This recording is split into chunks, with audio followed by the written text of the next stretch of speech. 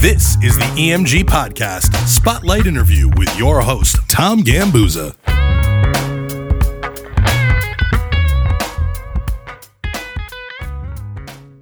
One of the most unique aspects of EMG is our combination of youth and vibrancy, coupled with a wealth of experience. Let me tell you, in our industry, that is hard to come by, and I don't know anyone who defines that sentiment more than EMG event host Frank Tadros. You know those people that are just born entertainers? Well, that's Frank. Not many people in our industry can say they've been doing this for over 20 years, full-time nonetheless, and not be a fossil. Frank is full of life, a joy to be around, and is one of our most requested event hosts. In this episode, we chat about Frank's childhood, his start in the entertainment world, how he made his way to EMG, however long the road was, and even some of our combined interests and hobbies. I've personally learned so much from Frank that has made me a better event host along the way, so you can imagine my excitement to sit down with him for this interview. So, I invite you to sit back, relax, get to know EMG event host Frank Tadros a bit better in this Spotlight interview.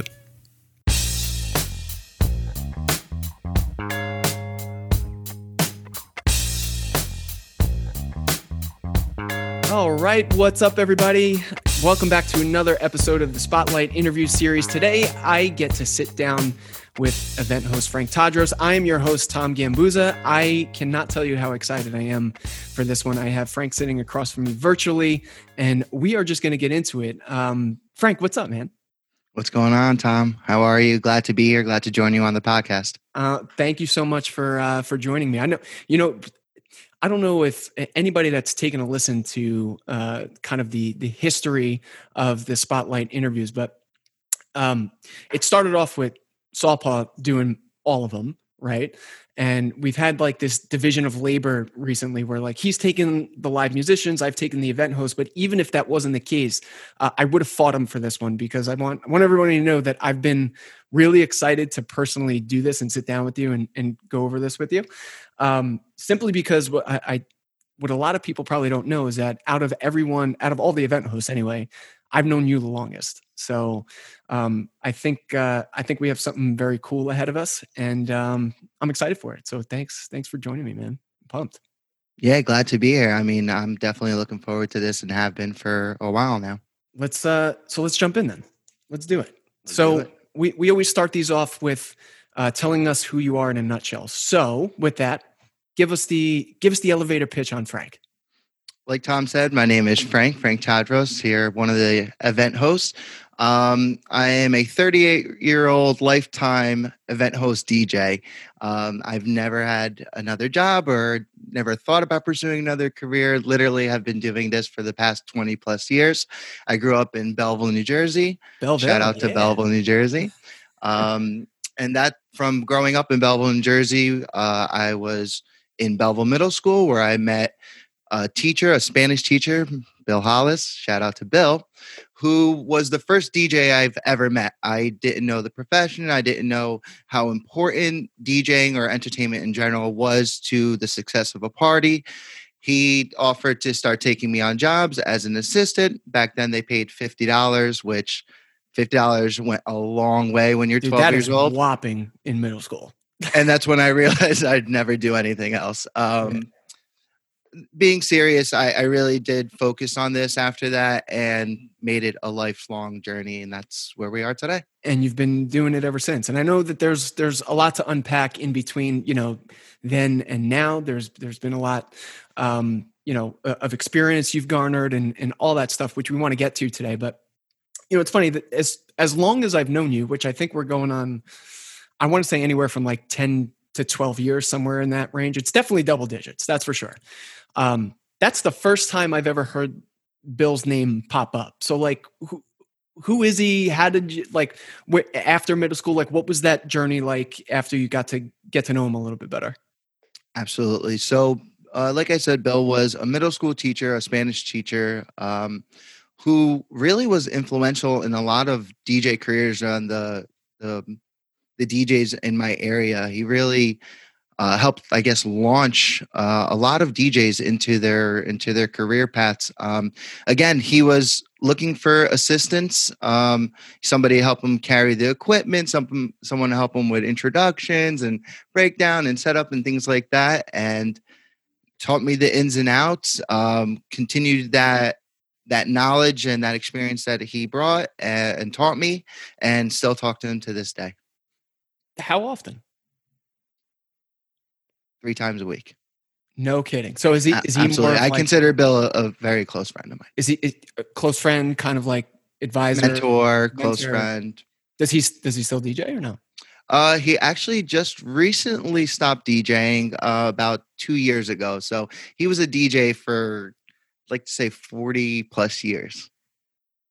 Dang. I mean, that's a career right there. Absolutely. All right. So you're in middle school.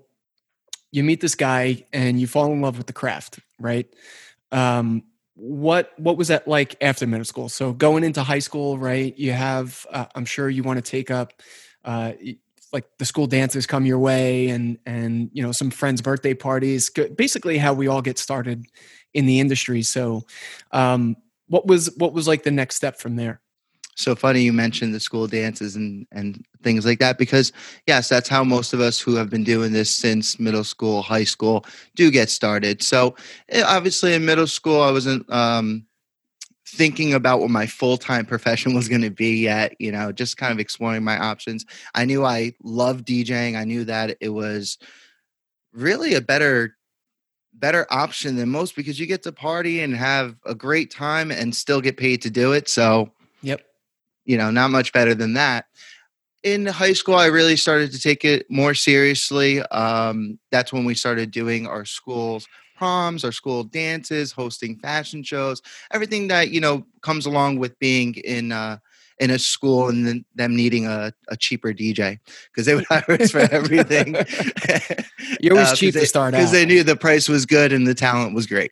Yeah. So it worked out. And then going into college, I did try the college path, gave it a go for 2 years.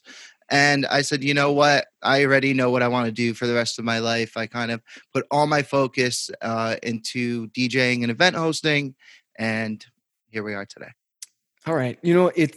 It's funny. I don't know many people that have been doing it as long as you. And one of the things that you've heard in the opening monologue of mine, one of the things at EMG that I think the roster signifies is a whole ton of experience, but with it paired with youth, so like this youthful vibe, but we have a ton of experience, which is hard to come by, in my opinion. So like there's some definitely a sense of like unicorns over here. But it's interesting that like you got the start so young, right? And you were pretty dead set on you wanting to do that. I always like to tease out a little bit of the family life, right? So, and I'm sure we have a lot of similarities in this with, family input. But what was your family life like growing up, being that you did start so early? How did that phase into like, all right, now Frank is going to be a full-time industry professional? Great question. So, like most parents, my parents wanted me to be a doctor or a lawyer or, yep, a teacher, a police officer, one of those jobs that they looked at growing up as, was a regular job, I guess. And they always preached education in college, but what they also preached was hard work. And once they saw that I put the work and time into what I was doing, perfecting the craft and, really dead set on this is what I'm going to do for the rest of my life, they backed up and let me do my own thing, at what point did that happen? Was that I think it really opened their eyes when I decided to drop out of college. Obviously that was a shock to my parents, but I would say within 6 months, they saw how I was growing in the business and the career, and how I was, again, not going to focus on anything else but doing this. So And they appreciated that. Yeah, let's tease that out a little bit, because let's give everybody a little fun fact here for you, and you can give us a little bit more insight as to like your family life and how that affected you getting into the business and being, kind of getting to that comfort level of making that decision, right? Let me start simple. What a lot of people don't know is that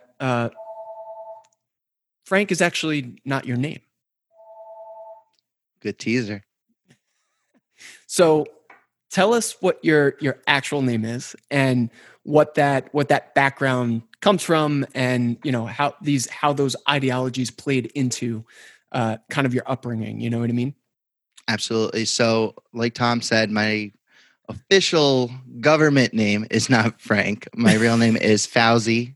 I adopted Frank as an alias early on because it was a way to start a phone call without a million questions of how to pronounce my name. Uh-huh. So I took Frank. I was going to ask how Frank came about. Like, did you just open a book and, No, I said, you know what? My name is Fauzi. Another name that begins with F is Frank. So it will do. And, it's kind of been my business work name for a long time. My name Fauzi is an Egyptian name. My parents are Egyptian. So I also speak Egyptian. B'kelem Arabi. If anybody out there speaks Egyptian, hello. I also speak a couple different languages. I'm fluent in Spanish. Thank you to Bill Hollis, who was my Spanish teacher, and I continued my Spanish education. Bill just keeps coming back. We're only a couple minutes in. And Bill so yo hablo español, and I am working on my Italian. So parlo italiano un po'. Yeah, I'm glad you brought that up, because one of the things one of the unique qualities of you, I would say, is your multilingual status that I would call. So you can appeal to a lot of different needs, so to say, right? Of what any event needs might be out there. So, okay, so that's kind of where I would tie in the parents wanting to be, let's call it non-American, right? With a lot of times where parents tend to be more strict, doctor, lawyer, some type of professional craft that requires like years and years upon schooling. That's what I was getting at before, because I know that background but everybody else, that's why I wanted to tease that out, and let's just connect the dots. So making that decision to hop into this full time, right? How easy or not easy were there any hard conversations that you had to have? Was it like, hey, mom, dad, like, this is what I'm going to do and you're going to like it? Or was there any pushback? Get us there. So I don't think there was, again, other than, explaining to my parents why I was dropping out of college and, pursuing a DJ career. I think they saw the hard work and the time again that I put in, and they knew that I was going to be relentless about this, and I wasn't going to stop. And they saw what I did on a daily basis. Who did not see what I did on a daily basis was my extended family. Right. And that is probably the hardest part of the conversation, is where they have to then justify to other family members or their friends, no, he's not going to be a doctor or a lawyer. He's going to be a full-time entertainer. They know how important that job is. I think relaying the message to others was the only tricky part. But once the entire family and everybody saw what was going on, they really jumped on board and gave me unlimited support. No, that's awesome, because I feel like, I align with that because I went through the same thing myself, just I guess at a different part of my life, but the conversation was still similar. I'm interested to know, do people still think, as long as you've been doing this, right?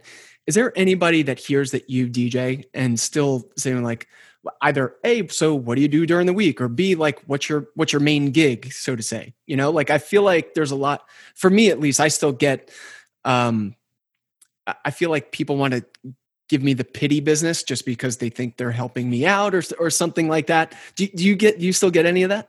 Yeah. So lifelong question. Is that your full-time job? That is right. That's like the number one question. And as you know, from being asked that, this is proudly our full-time job. Absolutely. This is what we love to do, and we are lucky to, and not most, we are lucky to have a profession that we truly do love and enjoy coming into work and enjoying the different venues and situations we're always in on a weekly basis. It becomes, sometimes a little complacent or mundane to sit in an office all day and not be able to go to different places like we have the opportunity to do. So I wouldn't trade this for anything else. Yes, for everyone listening out there, I am a full-time entertainer and proud of it. and very proud of it. What do you enjoy most about it? And has that changed over the years? Has the answer to that question changed over the years? Yes, definitely. I think in the beginning, like most of us, we enjoyed the getting paid to throw a party, eating delicious free food, and having a party lifestyle as a job.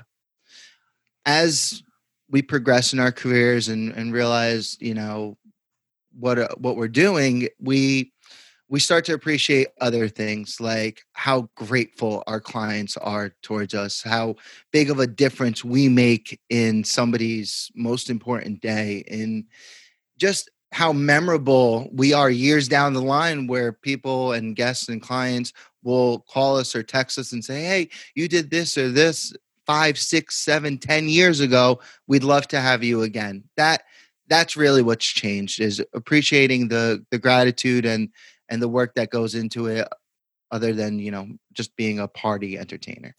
It's so funny you say that, because one of the biggest things I love most is the handwritten note or thank you letter. Like, I just get such a kick out of that stuff. So yeah, I would totally agree with you. I haven't been doing it quite as long as you, but I feel like my shift first got there. It's like, oh wow, I can make a lot of money having fun in a short amount of time, all the way through. I get to create some long-lasting memories for people, and that's pretty awesome. So, all right, I want to touch base also, because one of the most important, I think, pivotal moments we're coming out of college. Like, when did you know that this was going to be a full-time gig, right? Like, I know that you had started your own business, you were doing this full-time, you got more into the wedding market, and so on and so forth. So what were there any like pivotal moments that you were like, yeah, all right, I know I made the jump and maybe it was scary at the time, but like, here now is, yep, I made the right choice and I actually there's some traction. Yeah. So the first time I really realized, this was going to be, or this was the right decision that I made, was the first time I looked at my calendar and realized every weekend is booked. Yeah. Not only did that give me a sense of security, where I can look at my calendar and realize I'll be financially okay for a year, 2 years, 3 years, how long, I'm booked ahead. But it also made me realize that I was in demand, and being in demand is something special, because that's what creates security and, making sure that you have this to look forward to for years to come. And now I had, again, there's the reason why I wanted to do this interview so badly is because we have a lot of similarities in both, and in interest too, but not, I think our stories match up quite a bit. This is right around the time when you and I meet, right? So let's get into that a little bit. What's your recollection of how we met? I think the first time I met you was on a job, actually, right? It was. It was on a job, and I think it had nothing to do with DJing. You are correct, if I remember correctly. I think we're talking about the same thing here. Yeah. Yeah. So the first time I met you, I believe we were helping out a inflatable company. Yeah. All right. So I'll give people the backstory real quick, and then you build off of it. Ready? We're gonna play a little game. So right out of college, I used to work for a company called Fund Services based out of Fairfield. Right. That was my full-time job. I was offered a full-time job right. And that's where I met Frank, or if you hear me say, I may call him Fowles or whatever. Now you know his real name, so I'm just going to spitball. Okay. That's where we met. You were doing a lot of DJ work for that company because we would use that as like an add-on service, whatever. And you were very friendly with the owner as well. So you were always in the office, right? You were in and out all the time. I would see you on jobs, but now fast forward back to the first time that I met you, right? I think I was leading that job and you weren't even DJing. I'm pretty sure that it was, I want to say it was like a corporate event and like you were just sent there to go make sure everything was okay or something. I was there to check on the new guys. On the new guys, right. And we had this, I think it was like this golf simulator inflatable, and you were just like chipping away. I don't even know if you were there to do the job that you were tasked to do. Like you were like, oh, golf simulator, okay. Well, years later, I can admit to that. I was 100% on the golf simulator. If there's a golf simulator around, which I'm sure we're going to discuss our outside activities, but golf is a huge part of that. Yeah. So we'll get into that. So we that's how our paths cross. And, I get into DJing a little bit shortly after that, right? I start working for your company at the time, and we basically pass work back and forth to each other, right? Like, so you guys were getting busier with the weddings, and you were kind of leaning on me a little bit to take those school dances and stuff off your plate, right? So how pivotal of a time was that in your life? Like what about, running your own company was either fulfilling, beneficial? What kind of experiences have you drawn on that? Where do you sit with all that? So everything was a learning curve because, oh yeah. Mm-hmm. We didn't inherit the company at first from somebody else. We kind of started our own thing. And by doing that, we got to realize all the mistakes we were making and all the good things we were doing too. But it was one huge learning curve. Every situation was either a situation that was new for us or a situation that we can draw from a prior experience to, make it better. Running a company is difficult, as you know, Tom. I don't have to tell you that. Absolutely. That absolutely. You have to listen. We talk transparently on these interviews. Yeah, absolutely. We don't have to hold anything back. When somebody asked me about running a company, I equate it to being a fireman. You are always constantly putting out little fires, and it's so fun, dude. That is one of the first things you ever told me when I first started working with you. I remember that. Yeah, it's true. It's we do such, I'd like to think that here at Elegant, we do such a good job with the final presentation. So you don't even see 99% of the work that gets us to that point. Right. We just kind of bundle it all up and present it very nicely. There's a million little things that we have to do first to get to that point. And by running your own business and seeing all those little things makes you appreciate the final product even more. Yeah, absolutely. And I know you did that for quite some time. I mean, you got to a pretty significant level in terms of volume of work. And, still personally, I know you do a high volume of work. And both of us have, we had, at the time you had a partner. But I did too. We had both since split, and now we're doing our thing here.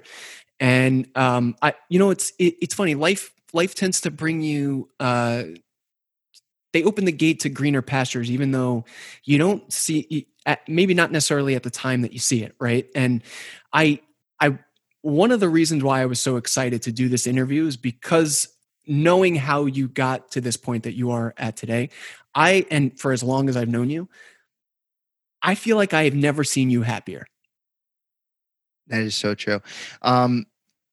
I have a new sense, and I know we've talked about this off air, but for everybody that's listening for the first time on air, when I first talked to Tommy, I'd say 6 years ago, somewhere around there, about... it was right around, I think it was 5. It was right around the time when I got married. 5 years ago, about, joining Elegant EMG at a more consistent and fuller time basis. Yep. I told him one of the things that I really appreciate is the new sense of freedom. Yeah. I feel the Exactly. sense of I get to lead my own path. I get to make my own decisions. Listen, having a partner or partners is great because you can offset some of the workload, responsibilities. You always have somebody to talk to. And when it's working, it's great. Unfortunately for me, it was time to go our own ways. And I could speak for myself. Like you said, I've never been happier and more looking forward to doing this every day.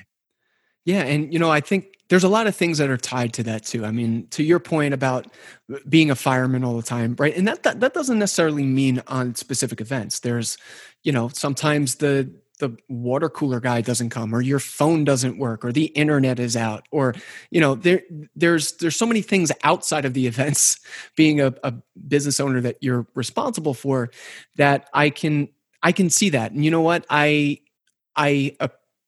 your friend, I'm so happy for you that I see that smile, that much bigger smile on your face. And just given our history to see like how you've morphed into this new structure and carving your own path and all this stuff. And that doesn't necessarily just have to do with DJing and hosting events, because what I want to make something very clear to everybody that's going to listen to this. A lot of what I've learned from you. How to host, how to put out those fires, how to think on my feet, how to have, and this is one of the things because one of the things I do is head the training stuff. I had a lot of input in the training program here at EMG, the newer training program. And one of the biggest philosophy points I want driven home is peripheral vision. You are one of the best people I know about. You know when and where mom and dad are at the event, if the bride and groom are in the room, if the maitre d's yelling at you, if the food's on the table. Like there's a lot in there. That is, peripheral vision is certainly one thing I've personally learned from you that I'm very thankful for. But I want to get into. I could talk all day with you. I mean, this is I think we can cover some stuff. To one of my favorite parts of interviews like this, like I said at the top of the show, is talking about things outside of the business and then like tying everything back in, right? So why don't you tell us a little bit about your hobbies? And I will say this, Frank and I share the top 3 hobbies that I want to get into. Frank and I all share together. One is the New York Giants, which we can probably skip right over because actually recently, at this recording, first place, baby, they're in first place and they've won 4 games in a row. So maybe I just knock on wood for that. But up to this point, not so exciting. But you said one earlier, golf.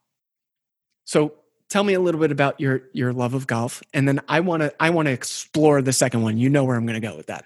Absolutely. So golf has also been a big part of my life for the past 15 to 20 years. And, growing up, we all had the same thought of golf. Like that's an old man sport. Oh, that's for corporate people that want to make deals. You discuss business on the course.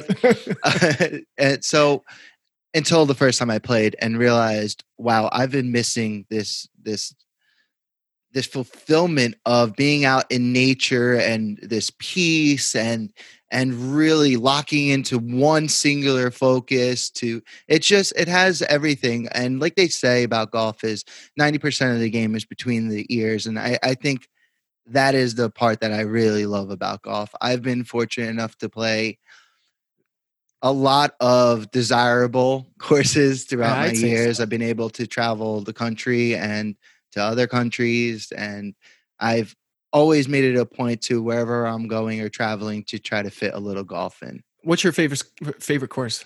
Your most favorite course that you've ever played? My favorite course, that's a tough question. All right. So give me top 2.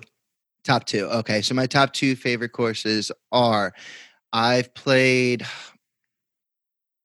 Pine Valley, which not a lot of people get to play Pine Valley. I was fortunate enough to get on twice.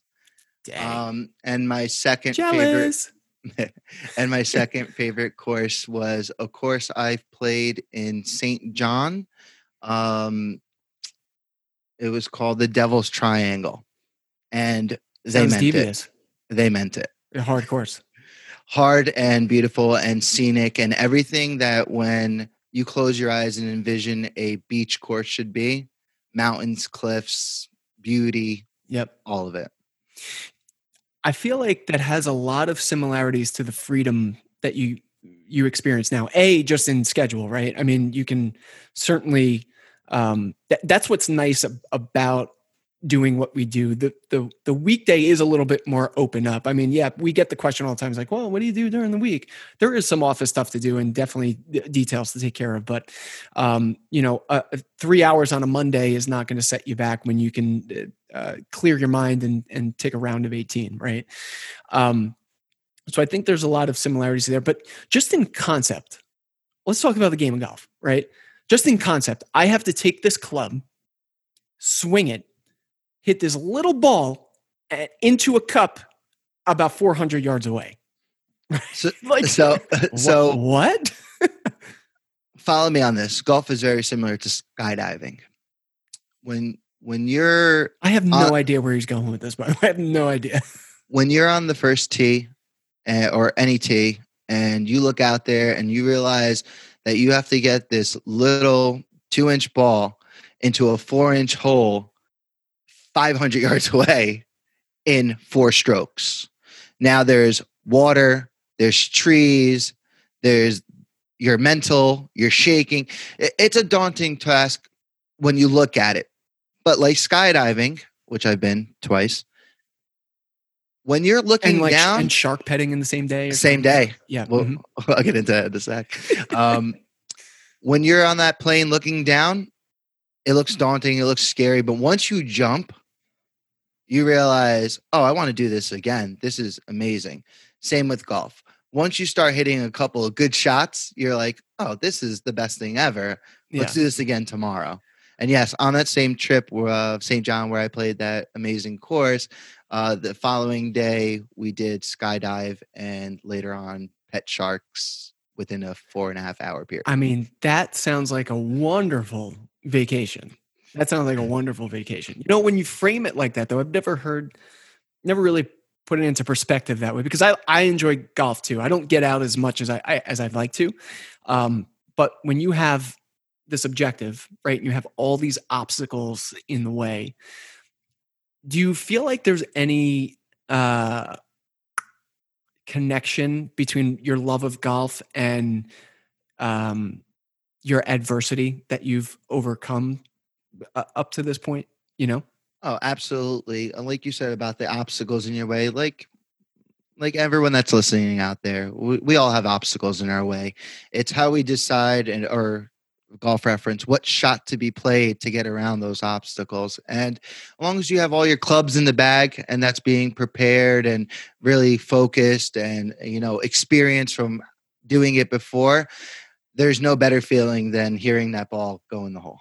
Oh yeah. No, I cannot agree more. And I know you probably have a lot more golf to play in life, and hopefully we get out onto the course sometime soon. Another big interest of yours that I think the people should know about, because again, I share this interest too, is trading cards, sports cards, Pokemon, all of the above. Right? Maybe like some action figures.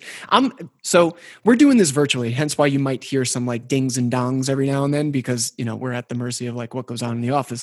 Anyway, you're literally sitting in like a pseudo card shop. So I collected when I was really young. Did you? How did you get back into let's cards? How did you get back into it? Or have you been into it the whole time? So I was an avid collector when I was younger. Okay.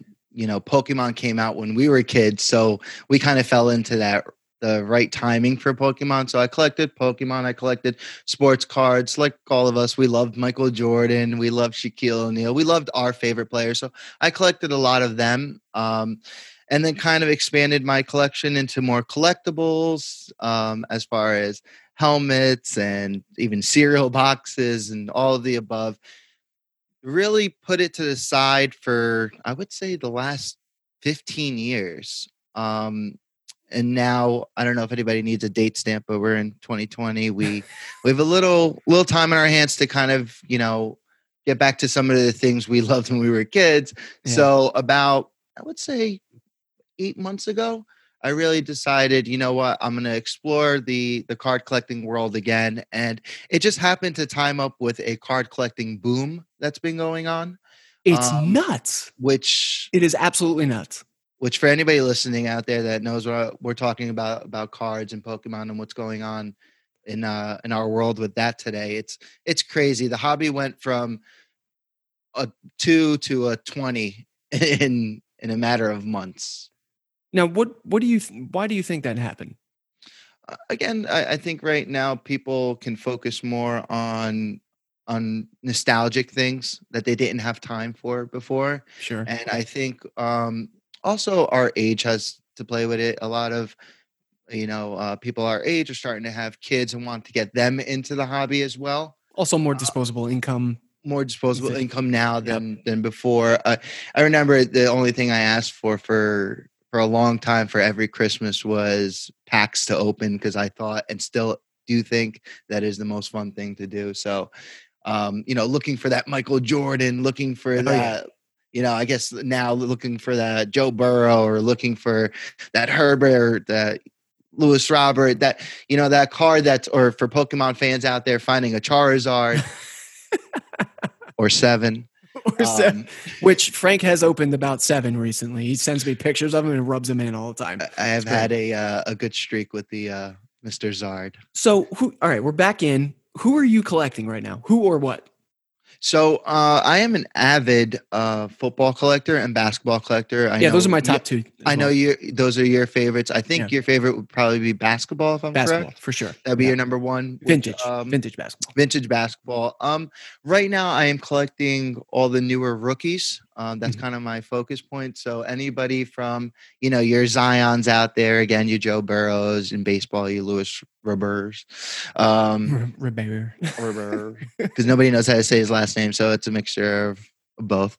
And, just kind of enjoying the hobby again and taking it more serious, I guess, now. As Tom said, that I am in a pseudo card shop.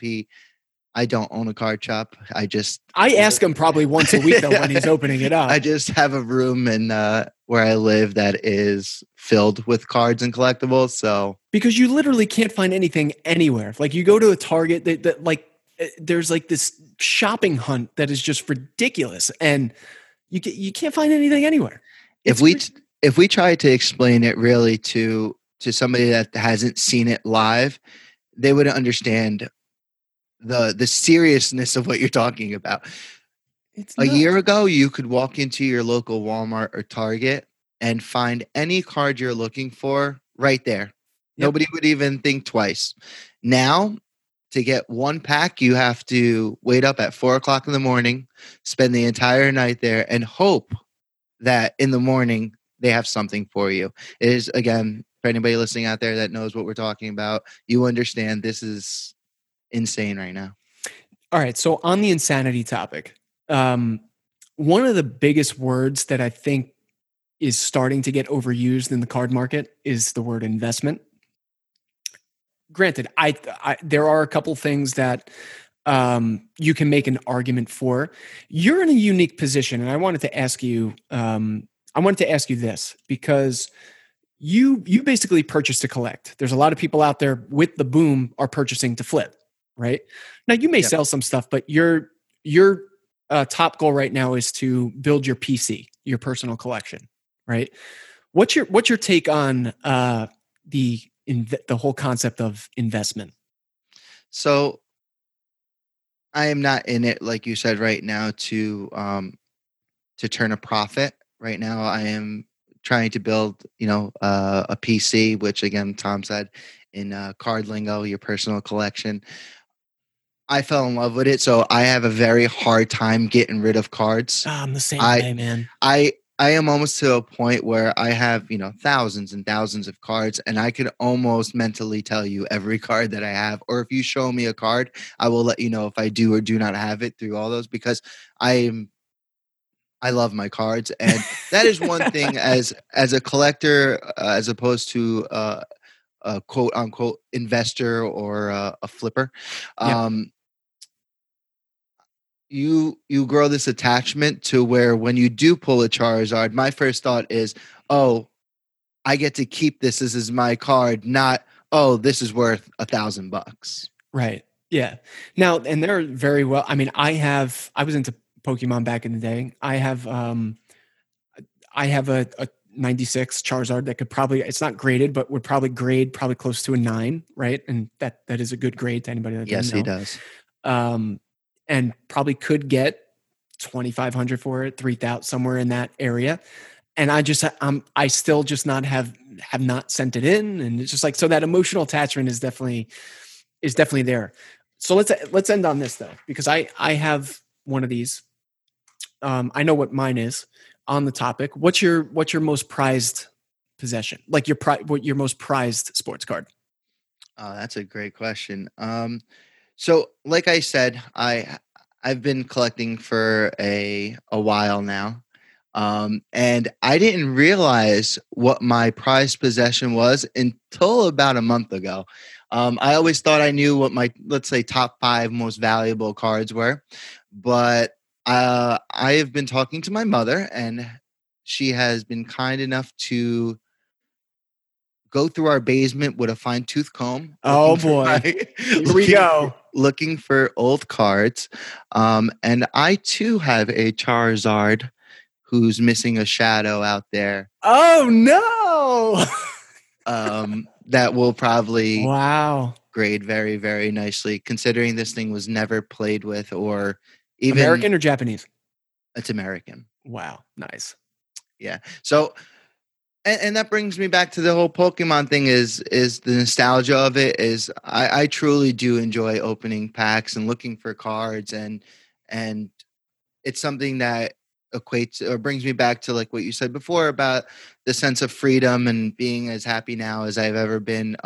Cards is a big part of that because it does bring back those amazing feelings as I had when I was a kid. Well, that's why I wanted to bring it up, because I do think, as much as you do, I mean, you've gotten very heavy back into the card game, and I think with noting your happiness, right?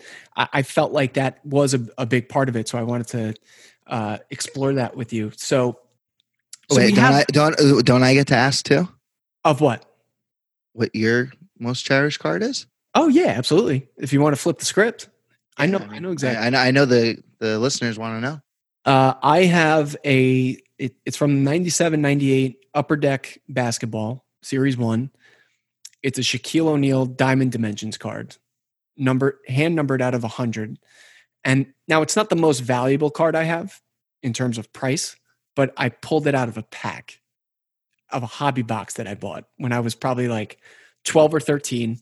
I remember I was sitting on my mom's couch in her apartment when I opened it, put it right in the sleeve, right in it's actually out for grading right now. And I have no intention of ever selling it. That is hands down my number one card. And the reason why, it's not only the fact that I pulled it randomly and it's like a super rare card numbered out of 100. It's number 8, which was my number. So a little FYI out there for those listening, Tom also pulled a rookie LeBron James card too from a pack. So yeah, that's right. So a little pack magic for him. But I still give the Shaquille O'Neal the leg up. You know, still give the Shaquille the leg up. All right.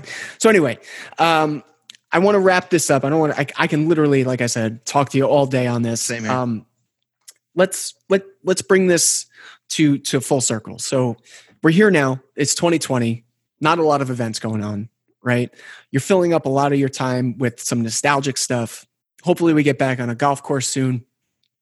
What are some of your prospects for 2021? Where are we going? What are some of like your immediate goals as an entertainer in the next, let's call it year and a half?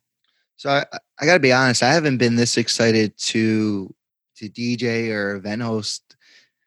I can't remember when. I am so looking forward to getting back to doing what we do. I look at 2021 as kind of our comeback and do it big year where people are ready to party. And we are ready to party with them. Yeah, there was a big reset button hit in 2020. And I'm totally with you. I think people are going to be super ready to party under any circumstance. If you get them to a venue, they're going to be there to have a good time. And that not only makes our job easier, but definitely more fun for sure. And in terms of like creating those memories and all that stuff. So I know you're super busy in 2021. I know there's more to come. Before I let you go, Frank, we like to end these interviews, we like to do a little segment of what we like to call quick questions. So I'm going to rattle off some stuff. Be as quick as you can. You ready? We're going to have a little fun. I'm on the hot seat. Let's go. Here we go. I'm going to start from easy to most difficult. Ready? Coke or Pepsi? Coca-Cola. My man. McDonald's or Wendy's? Neither. Nice. Healthy. It's 2020, people. I haven't eaten fast food in 5+ years. Oh, man. I don't get with that. You prefer morning or night? Early morning. Early morning. I'm with you. There's the golfer and Frank right there. Who is your favorite cartoon character? Speedy Gonzalez. What is your favorite cuisine? Like style cuisine? I'm a big pizza guy. Is it pizza or cuisine? I don't know. Does that, can we put that under Italian? What do we do? Is that Italian American? I love pizza. Oh, man. All right. So real quick, brick oven or regular? Oh, brick oven. If they have it, it's not even. That's right. The crust on a brick oven. All right. Good. Who is the number one celebrity you'd like to meet? Will Smith. Hands down. Oh, I didn't even think of it. Hands down. All right. That's a great answer. I think mine would be Justin Timberlake. But Will Smith, that's a really good one. If you could go anywhere in the world right now, where would you go? Oh, we're going to Hawaii. Sweet. Great golf. If you had a choice of one superpower, what would it be? To sense what somebody's feeling in their heart. Oh, tugging at the emotional strings right there. You see that? He's good. All right. If someone were to play you in a movie, who would it be? Oh, that's Will Smith. That's why we're meeting. Let's talk about the script. All right. Where do you want to retire? I love where I am right now. So I have no intention of leaving Jersey. Sweet. I love it too much. All right. Consistency. Love it. This is the second to last one. What is your dream trading card that you do not own? Dream trading card that I do not own would definitely be an 86 Fleer Michael Jordan. Gem in 10. Yeah. PSA, UGS. You know what's funny? Mine's a Michael Jordan too. It's not his rookie though. Which one is it? It's the 98 jersey card, his first one ever with the All-Star, autographed, numbered out of 23. Know it well. Don't own it, but know it well. Don't own it either. I do have a sealed box of that though at home, which I am not going to crack, but maybe. Anyway, last but not least, if you were getting married today, what does your ideal EMG package look like? Great question. So definitely sparklers for the first dance. I think that is a nice touch, accompanied by Dance on Clouds. Mm-hmm. Of course, one of our amazing event hosts. If you say Festa, I'm going to be pissed. One of our amazing event hosts. Can't play favorites here. I think some amazing lighting, because as we both know, lighting plays an integral part in huge difference in the atmosphere of the wedding. And I would probably want to incorporate live musicians, because I think that live musician gives it something different that you don't see at every wedding that you go to. There you have it. Frank, thanks so much for joining me. I had a blast on this episode. I'm glad we got to cover a whole bunch of stuff. And cheers to more card collecting in 2021. Absolutely. And some amazing weddings and events, obviously. Thank you. And for our past, future, current clients out there, we are thankful and grateful for you. And I guarantee we have much better things to come. So you heard it here first. Take care, folks. All right. Bye, everybody. You can find us at elegantmusicgroup.com or on Instagram at elegantmusicgroup.